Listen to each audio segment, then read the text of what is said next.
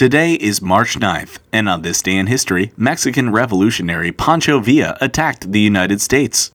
The Mexican Revolution was a long and bloody affair that began in 1910 and went through several phases. First, it was a revolt, then a civil war, and by 1916 it was a full-on revolution being fought between two major powers. Venustiano Carranza, who had become the de facto president of Mexico in 1915 after ousting his predecessor from office by force, and Pancho Villa, a leader of revolutionary forces from northern Mexico who had helped Carranza gain power but then fought against him.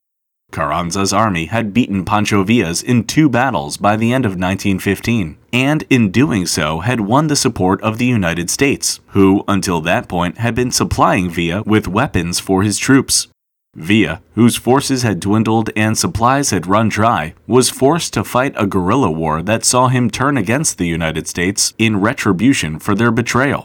On March 9, 1916, he led a force of 1,500 men across the border into New Mexico, where they raided a small town called Columbus.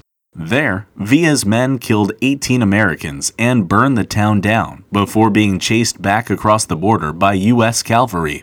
It was an audacious attack, and it earned Pancho Villa the ire of President Woodrow Wilson, who swore he would see Villa and his forces destroyed.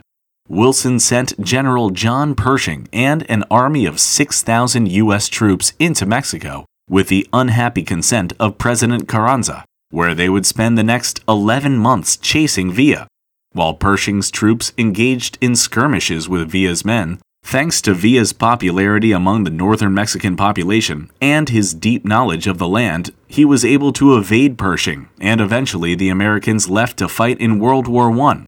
Villa remained on the loose until 1920, when he received a government pardon, and 3 years after that, he was assassinated. But all of that began on this day in history.